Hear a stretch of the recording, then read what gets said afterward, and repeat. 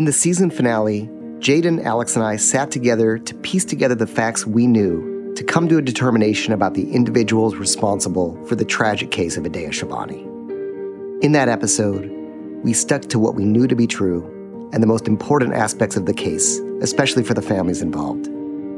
However, there's a lot we believe to be true based on our 14-month investigation, and these interviews and theories fill in a lot of gaps in the story of how an acting student with her whole life ahead of her could end up murdered by a fellow acting student with his whole life ahead of him, too. In this special bonus episode, we present the full conversation that Jayden, Alex, and I had when we sat down for that meeting, as well as excerpts from more recent interviews that support these theories. Here, we dive deep into personal thoughts, opinions, and facts on both key elements and side stories of the case. The most crucial being, why?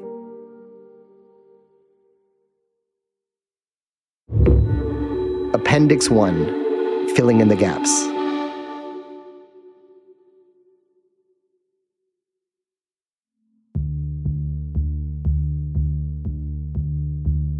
So, we know Chris and Adea got together in September. We know they broke up in December. And then we know they restarted their relationship. What insight do we have in terms of like why they broke up and then restarted? I mean, that's kind of interesting as we kind of develop a motive. We're walking through this case chronologically from the beginning in order to determine a possible motive, as well as answer other key questions along the way. Well, I think this is an important piece, actually, and this is where I think everything goes wrong when they get back together. She was on vacation with her family, and it was no big deal. Chris broke up with her.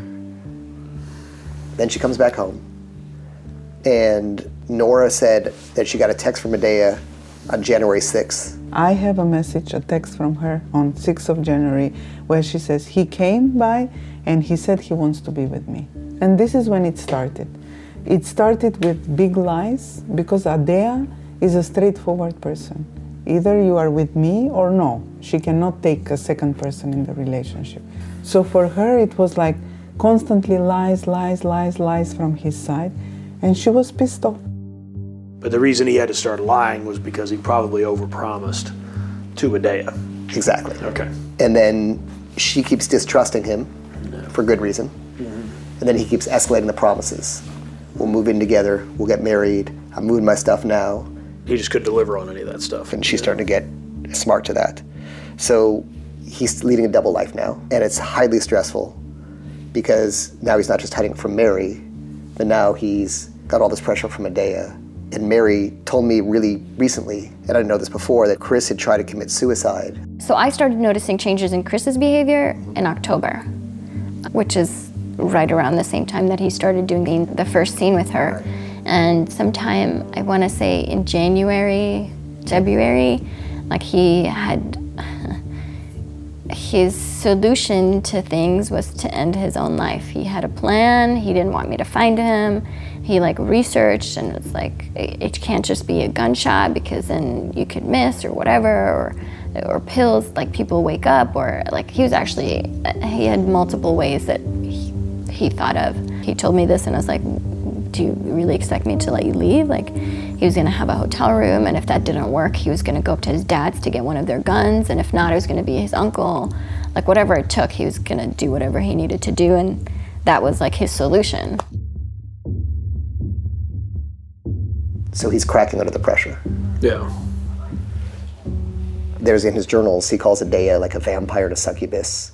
Mary was saying that even before she knew there was an affair, she has this hold on me. He was never present in the moment with me. Like, I would look at him and he's a million places away, just like constantly, like thinking constantly, like wheels turning.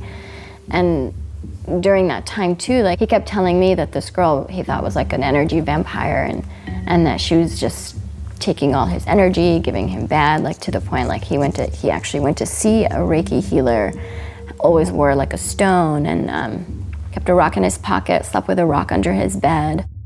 I think it's odd how you just talk to someone so much and little bits start to come out. Starts leaking out, yeah. So there's something going on with him. The next thing is, he's keeping the affair secret from Mary, from his mom. I've talked to a few of his friends now, from most of his friends till the very end, except for one person he knows won't disapprove of what he's doing. That's Merez? Right. I had Mary check Chris Spots' phone bill, and Mary said that very few calls in October, November, December. The exact amount of calls with Chris Merez, according to Chris Spots' phone bill, is 4 calls in November and 3 calls in December. And with the bill I have, they start picking up in January. It starts about February 8th, and if it goes to February 23rd when Adea disappeared, in those 19 days, 41 calls between Chris Spots and Chris Merez. I added up, it's 251 minutes.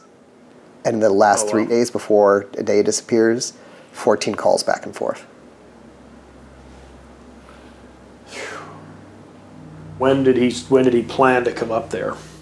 So Thursday night at 8:50, she's telling Christiane, let me check with my mom if I go to Mexico. Friday morning, she pulls out of Mexico. She did not know she was going to this funeral till Friday morning. I mean, I think it's smart if you are going to kill somebody to spring it on them at the last minute. And tell me what you think of this. I was trying to think of when was it planned. And my thought is, the night that Adea shows up, that night where there's the fight in the truck, there's the big fight. He's taking her stuff. I think she's taking his stuff. There's the knife thing, that whole calls to 911.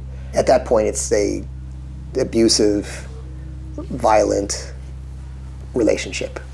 Things are at a place where Adea could call the police and charge domestic violence or assault or theft, right? So my theory is that at this point, when Adea comes outside Chris's apartment, Chris tells Mary she's saying she's going to commit suicide.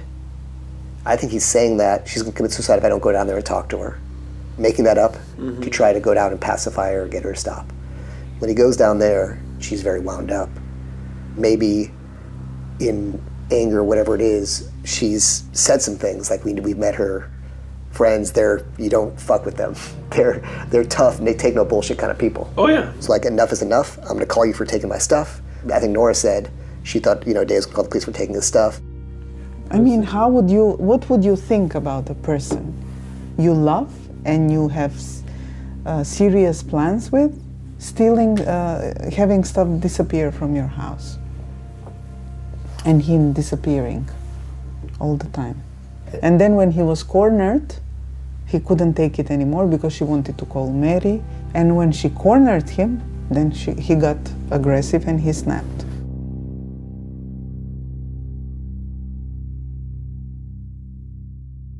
So my thought or theory is that was the night when he's like, it's her or me.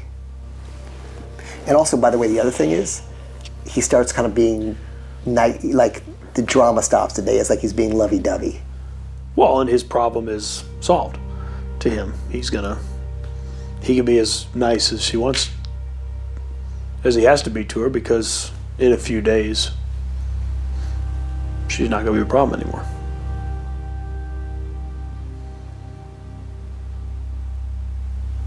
Yeah.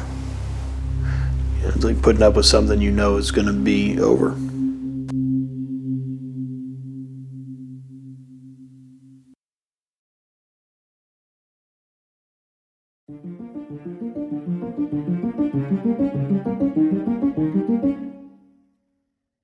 One of our longtime sponsors making this podcast possible is Sleep Number. I happen to be a customer of theirs and have one of their beds. And for those who know what I'm talking about or have been to a Sleep Number store or own one, my Sleep Number is 60, which is a slightly more firm mattress. My Sleep IQ is 80, which is pretty healthy sleep. I'm still working on it. And quality sleep is more important than ever as we head into winter. Not only is it a natural immunity booster, but it can also help with energy and recovery. With fall daylight savings time coming up, take advantage of that extra hour of sleep. According to Sleep Number research, Sleep IQ sleepers slept the longest the night daylight savings time ends in the fall, which was 8 hours and 27 minutes, compared to the usual 7 hours and 45 minutes. It's a great time to adjust your bedtime routine and sleep schedule for better quality sleep. A few tips for adjusting to daylight savings time is go to bed 15 minutes earlier for a few days leading up to the time change. Try to get outside for morning or early afternoon light to reset your internal clock. Stick to a consistent sleep routine to sleep better, and dim the lights and turn off screens an hour before bed to prepare for sleep. I actually take it a step further and use red lights to avoid blue light. You can look that up if you want more information on that. Discover the Sleep Number 360 Smart Bed for proven quality sleep. During the Veterans Day sale, save $1,000 on a special edition smart bed, which is now $1,799. That's $1,799. Plus exclusive offers for military members. For a limited time, only at Sleep Number stores or sleepnumber.com/livela. That's sleepnumber.com/livela. This is my first case, so I don't know, but he feels like he's in survival mode. Yeah, I mean, there definitely is a theme in certain murders where people feel like they don't have any other option. And I think what's weird is that thought about her destroying his acting career. We have a little bit of evidence that points to how much he values his acting career, because he's literally like on the run from LAPD, me, Adea's friends, but yet he decides to drive all the way from Colorado back to LA to like do a gig, and his last thing, a little 30-minute thing. Like, that's how important his acting career is to him. Right. So to say that like he murdered somebody because he felt like they were going to put his acting career in jeopardy is not that far-fetched.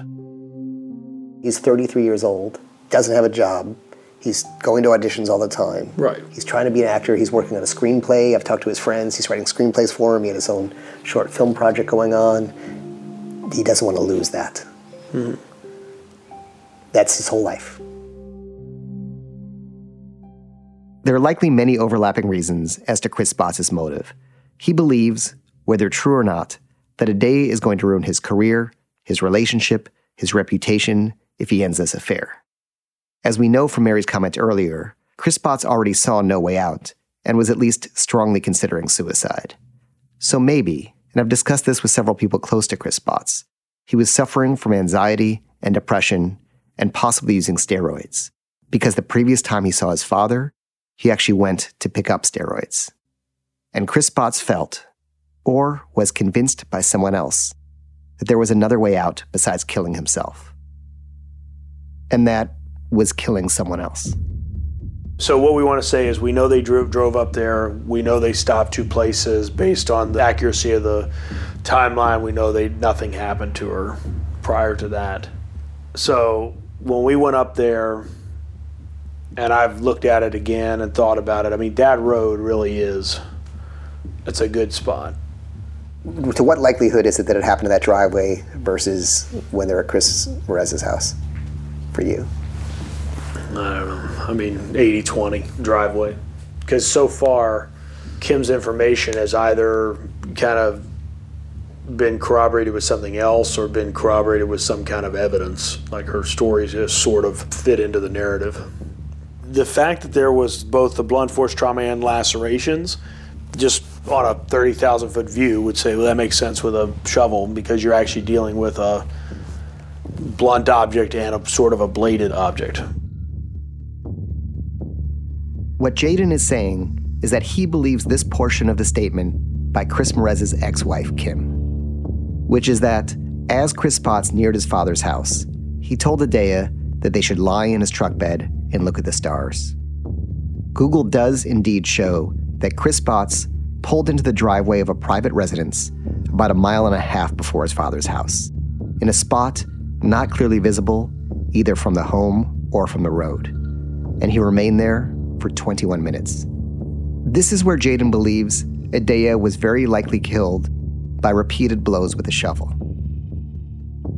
Adea was where she wanted to be, right? She was with Chris, alone. They were out of town. She knew he wasn't, going to sneak away and go to Mary in the middle of the night. She was finally getting to meet his family. Like, she had to have been in a very good place. What we know Chris Spots does next is that he drives to his father's place, likely with Adea's body in his truck. and eventually enters the field across from the house.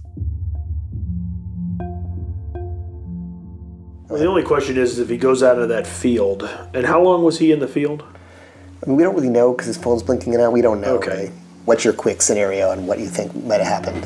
I mean, that's like the crucial hours. I mean, I actually like that theory, that he was walking around the property looking for a spot to bury her.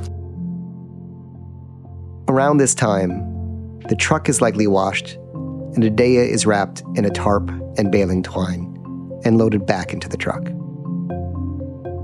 What happened next has already been well documented in this podcast. According to Kim Merez, and none of this is inconsistent with our Google data, Chris Merez got in his truck, and Chris Spots followed in his own truck.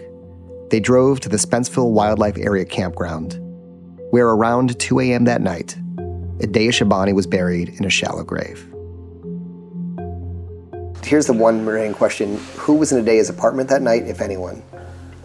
I don't know. I'm not seeing any furtherance to that. I don't know. I feel like he probably had a lot of friends that would just want to get out of the way of that, like they would have came forward. Here's the other reason why I think that was like a red herring. Chris Spots and Chris Murray, they had stories about everything. The fact that they never told a story about that. And they actually gave us a lot of information through their dumb stories. They sort of like pointed to things. Right. And yeah, right. They never said anything about that. At this point, we don't believe that anyone was actually in Adea's apartment that night, as was originally suspected. That theory was based on two facts. One is that Adea's door was unlocked, which could have either been done intentionally as a red herring or accidentally, because I've tried the lock on Adea's door and it can get stuck. The second reason is that there was activity on Adea's computer at 1:08 a.m. that night when Chris Spots was in Wheatland. That activity, we've discovered, was Adea's Chrome browser syncing. So it's possible that depending on the settings on Adea's computer, the browser automatically synced. So, just a couple last pieces. Why does he return to Chris Merez's house the following day? I think the thing I said early on, which I still think is maybe true, is just you're just kind of going back just to take the temperature, see what your dad's doing, see if he's acting weird, see if he's giving the impression that he's about to rat you out. And you also need cash for the drive home, so your movements can't be tracked, because he paid for everything with cash on the drive home. So he's getting that cash because he didn't have it for Roseville and got screwed. I don't think he planned to stay at a hotel. I think they just got in a blow-up. Oh, maybe he called Sam for a place to stay. Interesting. When were the calls to Sam? 10:26, 10:47. And then I think a text at 11. 11:27. They're all 1 minute calls. They easily could have just Not connected. Hey, call me back ASAP. Because I don't think he wanted to use his credit card. I think he got in a fight with his dad. I think he ran out of money, and he came back the next day and needed some money. Otherwise, your whole ride home is going to be tracked. That was one of his big mistakes, was using that card. His whole plan was ruined because he ran out of cash for the gas, and he didn't plan to stay at the hotel. That's why he's looking for hotels. He didn't plan that part. He didn't plan that his dad would almost like sell him out or not be involved with him. I mean, I feel like if you're going up there just on a whim, just taking a chance, you have a contingency. You have a plan. Right. Man, you don't go, he doesn't go there on a contingency. I mean, that's not possible. You're not going to go so close to your dad's, do it, and then go right to his house, hoping he's going to, that just doesn't make any sense. And what if dad says, get the fuck out of here, and you got a body in the back of you go, I'm calling, or he goes, I'm calling the police. You're fucked. Like, it's impossible. There's no way he does that. You can't know. I'm sure it's happened where somebody's shown up at a house, but it hasn't been a premeditated thing. Like, I don't premeditate a murder, plan everything out, and then just show up at your house hoping you're going to help me out. That is just totally unreasonable. Again, without the premeditation piece, maybe. But I don't plan it out and then just hope. No way. Here's the other thing. Adea never said, oh, we're going to Chris's dad's. So the uncle's funeral isn't saying I'm going to my dad's. We just figured out the dad's because of his mistakes, actually. And he could later tonight could say, I never told her any such thing. She's making stuff up because there's no record of him saying that to her. Do you think, well, right, and it sounds good that she made it up because he could say, my uncle is alive. Right? Yeah. I mean, that's a good lie. One more note. When Chris Morez tells Jade the next day, calls Jade the next day, it says that girls go missing from LA every day, all the time. And, I think also they banked on the system not having the resources to look into it or care. I think some part of them thought, people go missing all the time, statistics are so high, it's another person missing, look into it, it'll be kind of crazy for a few days, then it'll just disappear. Chris Morez has gotten away with so much his whole life that's just another thing, like he's kind of like Teflon. Your thoughts on the drive back? Because I don't think we ever said it explicitly now that we know all this other information. I feel like he's definitely discarding her stuff. I mean, the Google timeline tracks him to dumpsters and stuff in parking lots, right? I mean, so he's definitely getting rid of her stuff, piece by piece. Chris is back in Colorado. He tells Jade he thinks his dad did it. Jade is talking to Chris Morez and says, I think you did it. Afterward, the dad calls Chris Spots. Chris Spots gets agitated and drives 17 hours all the way to his dad's house. Stays, I talked to because she was there when Chris Spots arrived. She went away for an hour and a half. We've beeped out the name of Chris Morez's fiancée here, who recently moved out of his home. This is what she shared with me. Chris was either sleeping or in the back. I don't remember what he was doing, but I answered the door. And I was like, hey, 'cause I had no idea, didn't know why he was even up there. So told him to come in, and then I had to get my daughter again. So I probably saw him for 10 minutes, and then I left. And then by the time I got back, Chris Spot was already gone.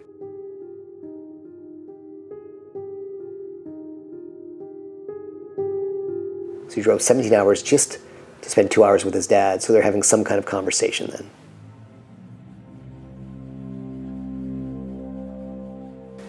The last piece of this is, Chance says when he found Chris was going to commit suicide. But he had it all planned out, man. He had a chain, bought a chain, and he was going to wrap the chain around his neck and shoot himself in the head as he jumped off the balcony with the chain tied to the top of the balcony. Shoot himself while he was falling. Yeah. Looking gruesome. I told him that was that's the biggest overkill I've ever heard of. So Chris felt like the jig was up. Everybody knew. So his whole goal was to protect his career. It's done. You're a fugitive now. It's done. So he was meeting Chance to kill himself. Chance talks him out of it. And he thinks, I've got one last plan. My last plan is to go to my dad's, get some sort of confession out of him, kill him so he can't talk, and then maybe I could get away with this. Well, and that's not a bad idea for him because that would fix his situation. He would be in the news at least. And he would be in the news in a positive way, right? Because he was a victim too. His dad killed his girlfriend. And you want to hear a crazy story? I talked to his friend Sebastiano, the guy who he was supposed to spend the night at his house, the night spent at Adea's house. But Chris was working on one last project. It was a story that he heard from an Uber driver, and it is actually tragically ironic because I realized this afterwards. But the story basically was about this guy and girl that gets in an Uber, and when the guy leaves at a gas station to get some things, the girl confesses to the driver that she was kidnapped, and the guy took her cell phone, her wallet, her documents, and he's keeping her hostage. And Adea was supposed to play the part of the kidnapped girl, and Chris, the kidnapper. Wow. Do we have this? I have the screenplay. Really? Yeah. So that tells you, I mean, right there, like when we're talking about how apt he is at planning out a crime, he's probably researching it for this screenplay.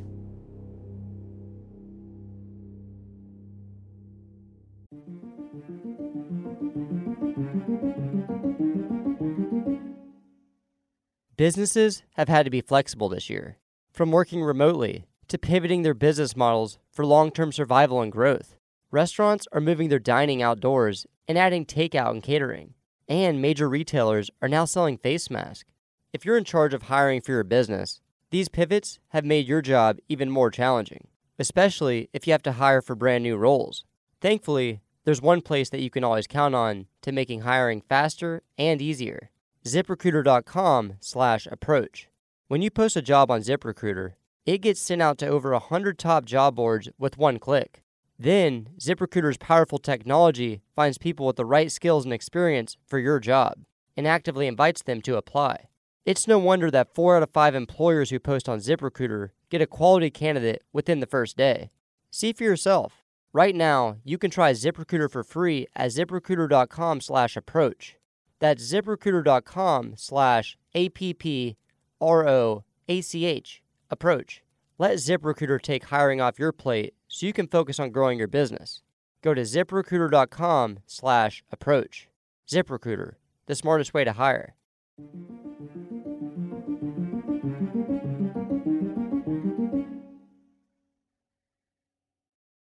This Monday night on CBS, it's the return of the CBS original series All Rise, a legal drama where Judge Lola Carmichael, played by Simone Missick, is a dynamic and bold African-American judge fighting to change a flawed legal system. There are compelling cases told in unexpected ways, featuring beloved characters and plot twists. It's entertaining, heart-stopping, absurd, but ultimately hopeful. The All Rise season premiere, this Monday night, 9/8 Central on CBS. The only thing left is this last chase, the pursuit with the police. But I think we haven't discussed that you got Chris Spotz's autopsy report. I share that autopsy report with a forensic investigator. I have his notes. As you already know from the finale, the result of the autopsy report, as well as an independent review, is that Chris Spotz did commit suicide. Here's an excerpt I haven't shared yet from the original coroner's report. And it begins stating that investigators had been tracking Spotz's cell phone, and I'm quoting here now, between Denver, Colorado near his mother's home and Sacramento, California near his father's home. LAPD investigators added that they had been actively seeking him and searching for his girlfriend. On March 22, 2018, at about 8:26, a license plate reader located on the signal lights at the intersection of Main Street and Mariposa Road in Hesperia got a hit on a Toyota Tacoma pickup truck and notified police dispatch. Dispatch broadcasted the hit and advised the pickup truck was possibly stolen and there could be a missing person associated with the vehicle. Deputy Bray initiated a traffic stop at 8:42. As he did so, Spotz got onto the southbound Interstate 15 Main Street on-ramp. Spotz pulled his pickup truck over, rolled down the driver's side window, and dropped a set of keys. As Deputy Bray and his partner were yelling commands, Spotz began driving away onto the southbound I-15. Officers initiated a pursuit, but after about a minute, Spotz pulled over onto the roadway shoulder and his passenger exited the truck. Spotz continued driving southbound on I-15 and a pursuit ensued. After detailing much of the chase, the report goes on to say that about an hour later, Spotz came to a stop as he could not travel any further on the rims of the Tacoma. 3 of his tires were flat from the spike strips. As CHP officers got out of their vehicles and approached the pickup truck, they fired less than lethal rounds, later determined to be shotgun beanbags, at the back of the pickup truck and then at the driver's side window. At 9:38, CHP officers advised dispatch of shots fired and reported it appeared that Spotz had shot himself. CHP officers approached the vehicle and noticed Spotz appeared to be unresponsive with a gunshot wound to his head and requested medical aid.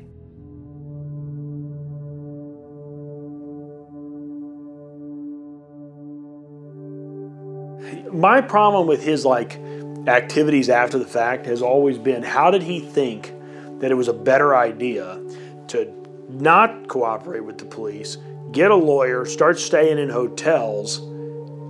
How did he think that was a better idea than just... I'll tell you how. Having his journals, he suffers from anxiety. He talks about it a lot. So in other words, it's okay if no one's saying anything, but once they start saying stuff, he's scared of her friends are going to beat him up. He's scared of the police. Like Chance was saying when he was driving, helicopters he thought were the police, cars he thought were the police, everywhere he's seen police. Like, I'm sure if you're guilty and you have a guilty conscience, you think everybody is an undercover cop. You think everybody's out to get you. If Chris Spots came home, went about his normal life, what would have happened? Given all the evidence we have. I think as long as Chris Merez kept his mouth shut, probably a bunch of nothing. He would have had to hold up under some scrutiny, but it would have been Chris Merez, and it would have been if that body resurfaced. He could have come up with a way better plan. That was a really terrible plan.